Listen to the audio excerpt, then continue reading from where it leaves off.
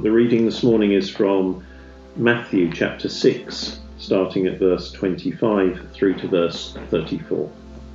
Therefore I tell you, do not worry about your life, what you will eat or drink, or about your body, what you will wear. Is not life more important than food, and the body more important than clothes? Look at the birds of the air. They do not sow or reap or store away in barns, and yet your heavenly Father feeds them. Are you not much more valuable than they? Who of you, by worrying, can add a single hour to his life? And why do you worry about clothes? See how the lilies of the field grow. They do not labour or spin, yet I tell you that not even Solomon in all his splendour was dressed like one of these. If that is how God clothes the grass of the field, which is here today and tomorrow is thrown into the fire, will he not much more clothe you, O you of little faith?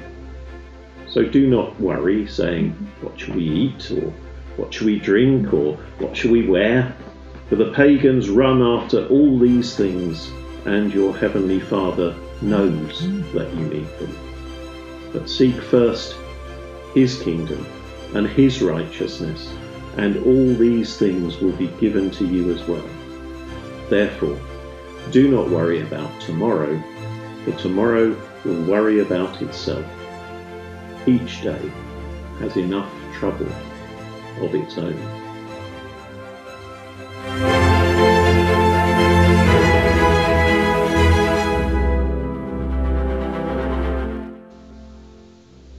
So the heading in the passage that we've just heard from Matthew is do not worry. And I guess that's, for many of us, certainly myself, easier said than done. The current times are difficult for many people.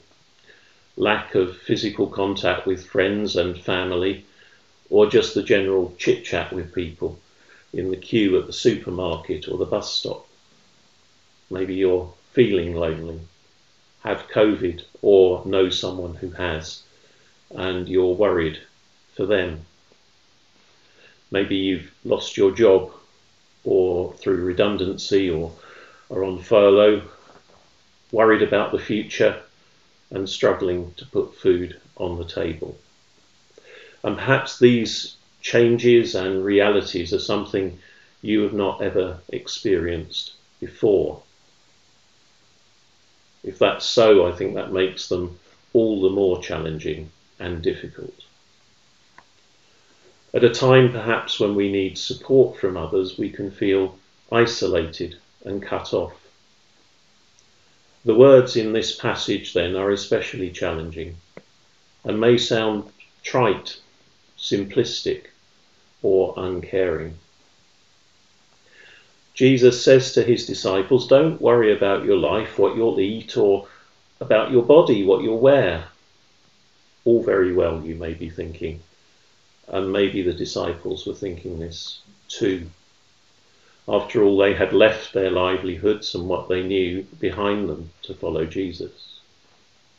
And if you're hungry and in need, being told not to worry is probably not something you can easily hear. Most of us equate the level of our material comfort, what we have, the ease with which we can feed and clothe ourselves, with our personal peace and well-being. We look at others with a beautiful house, generally that's just one better than ours, a good car, regular foreign holidays, and possibly feel envious or jealous of them. We live in a world driven by consumerism, and our worth is seemingly often judged not by who we are, but what we have. But Jesus' words challenge this understanding. He speaks to them, that is, our concerns of what we have or may not have, precisely because he understands that we do worry about material possessions, about what we wear and what we eat.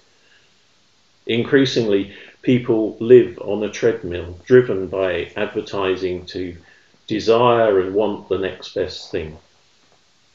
Dissatisfaction with what we have drives the next purchase, and yet the pursuit of wanting continues to leave us empty and dissatisfied, regardless of how much or little wealth we have. Food programs on TV, of which I watch frequently, can give the impression that food itself is not enough, that we somehow need more than food. It needs to be dressed up and of a particular standard to satisfy us. And it seems for some it can become their whole life and focus. It's not wrong to buy goods or think about what clothes you put on in the morning, to want a job, to put food on the table for yourself and your family. But if you think about these things as giving your life meaning and hope, then you're following a delusional path, a fantasy, because all these things will, in time, perish and be lost. And that's what Jesus says. There's more to life than what we see and touch and feel. There's more to life than food and the body, more than clothes. Jesus tells us not to worry, first because by doing so we cannot add a single hour to our life. A dramatic way of saying that it simply adds nothing and in fact drains and discourages us. I came across a quote from Arthur Summers Rich, who said this: "Worry is a thin stream of fear trickling through the mind. If encouraged, it cuts a channel into which all our other thoughts are drained." And the second thing Jesus says is that we should not worry, because if we look around us, we can be reminded of God's provision for us. He says, look at the birds. They don't sow and they don't reap. They have no storeroom, they have no barn, and yet God feeds them. And Jesus reasons that we are so much more valuable to God than the birds. They're part of his creation as we are, but we are his children, and we are loved, cherished, and cared for by him. Likewise, what we wear, that is what we clothe ourselves in, what we have, is of no consequence to God, because all we have comes from him in any case. Jesus says, look at the lilies of the field. That is all the variety of flowers and fauna in the world. I looked up, according to Kew Gardens, this was in 2016, there were 390,900 species of plants known to science. That's a few more yet for my wife to buy for the garden. Jesus says, look at all this, look at the lilies, which are short-lived, and see the beauty of those, and remember God, and see how he cares, how he provides for the birds and the flowers, and trust in his provision for you. Jesus' answer to worry is not trite or simplistic. It is deep and powerful. What do you place your hope in today? Is that hope safe and secure, or momentary and transitory? I believe that there is only one sure and certain hope, and that is the hope we find in Jesus. He comes to all who ask without fear or favour, not in judgment, and he clothes us in peace and feeds our spirits with good things, with joy and an eternal and everlasting hope. He brings light to our lives and eliminates the darkness. In John chapter 1 verse 44, Jesus says, when someone believes in me, He does not believe in me only, but in the one who sent me. When he looks at me, he sees the one who sent me come into the world as a light, so that no one who believes in me shall stay in darkness. For I did not come to judge the world, but to save it. The answer to eliminating worry from your life is to turn to and trust in God. He knows what you need. God clothes us in his righteousness, so we are at one with him, and he promises to give us peace.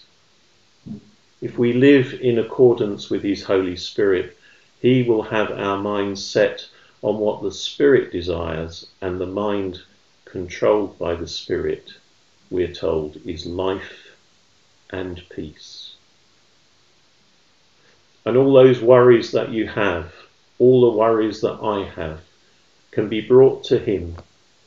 The Apostle Paul, writing to the Philippians, said this to them: "Do not be anxious about anything, but in everything, by prayer and petition, with thanksgiving, present your requests to God, and the peace of God, which transcends all understanding, will guard your minds in Christ Jesus."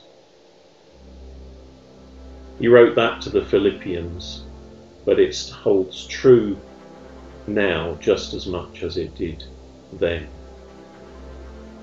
Society places worth and value in what we have, but God places value in us for who we are.